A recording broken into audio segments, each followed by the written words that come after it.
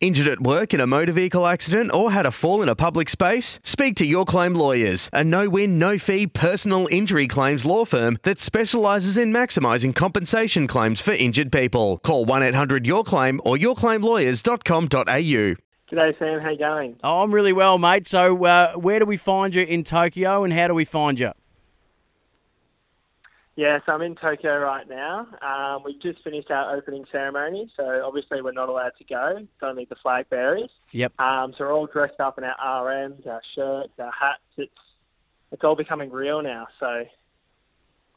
It certainly is. So it must have been a little bit of a bummer not being able to take part in the opening ceremony. It was pretty similar to what the Olympians had to go through as well. Yeah, look, it's a little devastating, but I think what we've just done an hour ago was pretty phenomenal. Like the team captains had a bit of a speech, and Kate McLaughlin gave us a bit of a rev up before the games, kind of just saying, we finally made it 18 months ago. That we never thought that the Paralympics would go ahead. So really, for the games to be going ahead is huge. Not so much the opening ceremony. I think because obviously we're here to race, we're here to compete for Australia and do the best we can. Not to go to the opening ceremony and just show parenting around, I guess. And how much of an honour would it have been for Danny DeToro and Riley Batt to be those flag bearers? Oh, it's huge. Obviously, this Paralympic Games is one in a million. It's during a global pandemic, so for them to be selected is huge too. So Riley's a huge hero of mine, and to finally see him face to face and meet him, shake his hand, and watch him hold the flag was just. I still can't put words together about how awesome it is. So we're speaking to Col Pearse, Paralympian over in Tokyo at the moment. Mate, you've got the 100 metres butterfly. Now, the S10 classification, it's for swimmers with minimal impairment that affects one joint. It's usually the foot or the hands. Starts, turns and strokes are all good and fluid. Just talk to us about the injury that happened to you at a young age that has you now being able to compete at the Paralympics. Yeah, so at the age of, I think it was 26 months, so... Obviously, me being a country boy, we've got quite a big backyard, so we have a ride-on lawnmower. Yep. And so at the age of 26 months, I had an encounter with the ride-on lawnmower, which chopped the front toes off. So not much, and obviously, like I mentioned, being a country boy, we had to get flown into the Royal Children's Hospital where half my foot was then amputated to my heel bone. So I've still got my knee, I've got my heel bone, and that's pretty much it. It was an encounter with the lawnmower at the age of 26. Goodness me. And what has that meant for you, growing up without, as you say, without the front part of the foot? What is that, how has that impacted on your childhood? I don't think it's ever impacted me as a child. If anything, it's really made my life a lot better. Obviously, being from the country, there's a few opportunities, but not as many as being a Paralympian, obviously. So, obviously, credit to my family and my friends back home who never really treated my impairment as an impairment or a disability. They have always just known me as Cole, the kid who's just got one foot. He's not the weird kid with one foot. He's like, oh, Cole's, you got one foot. What about it? That doesn't change him as a person. So growing up as a kid, I don't think it's ever changed me. I'd probably still be a swimmer regardless if I had 2 feet. I'd probably play a bit of footy, everything. So, yeah, I think just to everyone back home, it's credit to them. Yeah, absolutely. And so were you able to play a bit of footy, or did it sort of prohibit you from doing those kind of sports? Oh, 100%. I played sports. I wouldn't say I was any good at them. No, so I think from the age of about 10 through to 14, I played footy, cricket. Obviously, I did swimming and basketball. So I was a very active kid. Yep. Actually, a very active family we are too. So, but at the age of 14, I sort of dropped all those sports because I sort of made the decision to swim and obviously go to the Tokyo Paralympic Games. So, yeah, growing up as a kid, it was like what everyone else would do, play footy on Saturday mornings, play a bit of basketball during the week, cricket on whatever night it was on during, 40 degrees. Like I mentioned before, just as a normal kid, the disabilities never stopped me from doing any sports. Wouldn't say I was any good at them, but, it's all about giving it a go. So when did swimming sort of take over and become the focus? Yeah, I think it was probably at the age of around about, like I mentioned, 13 or 14. Obviously, being the youngest of four, I love to win. So being able to do a sport where I can beat normal people, able-bodied, whatever you want to call yourself, we'll call them normal, but being able to beat normal kids in a swim race was huge for me, obviously having only 1 foot. And I think that was really a huge part for me because I was told by many people and my mum, my dad, that I could go the distance of going to the Tokyo Paralympics. And in 2012, when I first met Col, who's one of Australia's most decorated Paralympic athletes, I saw her gold medals. She's missing her right leg. So to be able to see someone like that go to the Paralympic Games and win a gold medal was sort of a game changer for me. So I think it's a combination of a lot of things, but definitely first meeting Col and seeing those gold medals, and then getting older and getting better at swimming, and it's just the water. Like, who doesn't love going for a swim?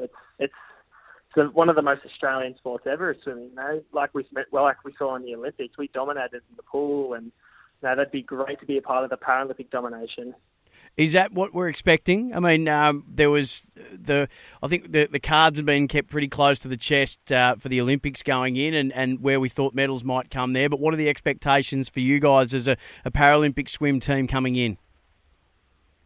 If there's one thing you should know, the Paralympic swim team never disappoint.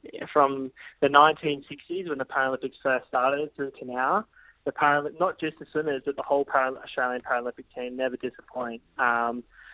And I think, especially the swimmers, I wouldn't say there's too much pressure, but definitely we've got the talent and the speed to do our country proud. That's what we like to hear. That's very exciting. I think it was in Rio. Just trying to have a look at the amount of medals that won. I think it was about 26 medals in Rio that we were able to get. Probably. I don't have the stats with me now, but it's definitely a high number. Yeah. It's a lot of gold medals. So there's a lot of favourites going into this competition. I'm not one of them, but look, once again, we're all just going to do our best for Australia. In saying that, though, your 2019 World Championships in London, you got in the S10 event, the 100-metre butterfly, that you could be competing again, a bronze there. You've had a couple of years since then. How would you say you're placed to go better, or where do you feel like you're at coming off that performance the last time you were up against elite world company? How do you feel like you're placed coming into this Olympics? Yeah, so definitely 2 years ago that bronze was nice. And only being 16 years old when I won that bronze, and now being 18, there's been a lot of changes to my training. I'm now doing 9 swims in the pool, so over 20 hours in the water and 3 gyms. So that's a lot more than what I was doing in 2019. But who knows what's coming in the Paralympic Games. I don't really like to look at my competition too much. I sort of like to just focus on myself, and that's all you really need to focus on, the goals I set for myself, and just go out there and do the best for Australia. But look, what happens. At the end of the day, I'm representing Australia at the Tokyo Paralympic Games. That's incredible, isn't it? Do you pinch yourself at times, Col, when you get to say that statement out loud? I get goosebumps. I've got goosebumps currently just saying that.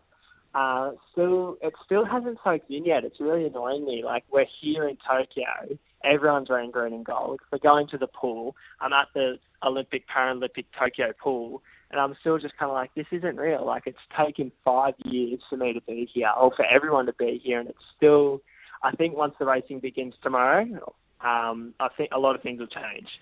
But yeah, it's phenomenal.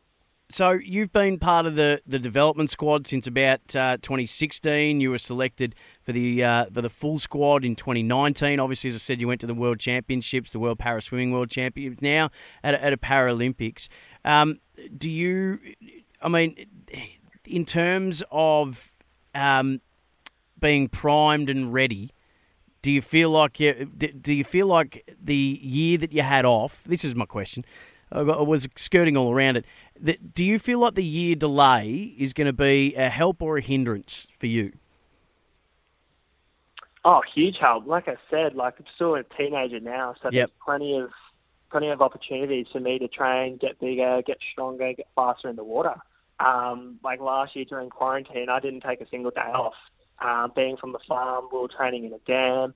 I had a gym in the garage. So really, I haven't had a day off since that 2019 bronze medal. So I think, I've grown a lot stronger and faster in the water. Oh, I love it. We love to hear the sound of that. And are there just, when you get to be around the company that you're going to be around, Cole, is there a couple of the swimmers that you're going to cozy up to and posse up to and just be a sponge from and learn as much from? Who are you most excited to be able to spend some time with and learn from over the course of the next couple of weeks? Yeah, so like I mentioned before, Ali Cole, who's just a hero. Like, there's no other way to put it other than just a hero. She does everything. So this will be her 4th Paralympic Games. So I'll definitely be keeping an eye on how she sort of interacts with everything, in the water, with the media, with all the other athletes. And Brendan Hall, who's also another leg amputee, and he's going for his 3rd consecutive gold medal in the 400 free tomorrow. So yeah, definitely those guys, and my roommate William Martin, who's currently the world record holder in the 100 fly. So hopefully him and I can celebrate well after his 100 fly. I'm not sure what day it is. Might be day 3 or 4, but him and I, we go way back. No, it's good to hear, and I think I'm with you on Ellie Cole. I think it was 6 medals at Rio, 2 gold, 3 silver and a bronze. Her medal tally at the end of Rio, 6 gold, 4 silver. And a bronze. So her career's been extraordinary, and you couldn't have picked anyone better, I think, mate, to put up there on the pedestal and say that's who I'm going to try and emulate. But there's only one thing that you can be, and that's the first Col Pearse. And it sounds like you've got the media stuff all down pat. You've nailed this interview brilliantly. Let's hope it's just as good in the pool for you, mate. Good luck with everything. Enjoy, and we're incredibly proud of you. Thanks, Sam. Appreciate it. When making the double chicken deluxe at Macca's, we wanted to improve on the perfect combo of tender Aussie chicken with cheese, tomato and aioli. So, we doubled it. Chicken and Macca's, together and loving it. Ba-da-ba-ba-ba. Available after 10:30 a.m. for a limited time only.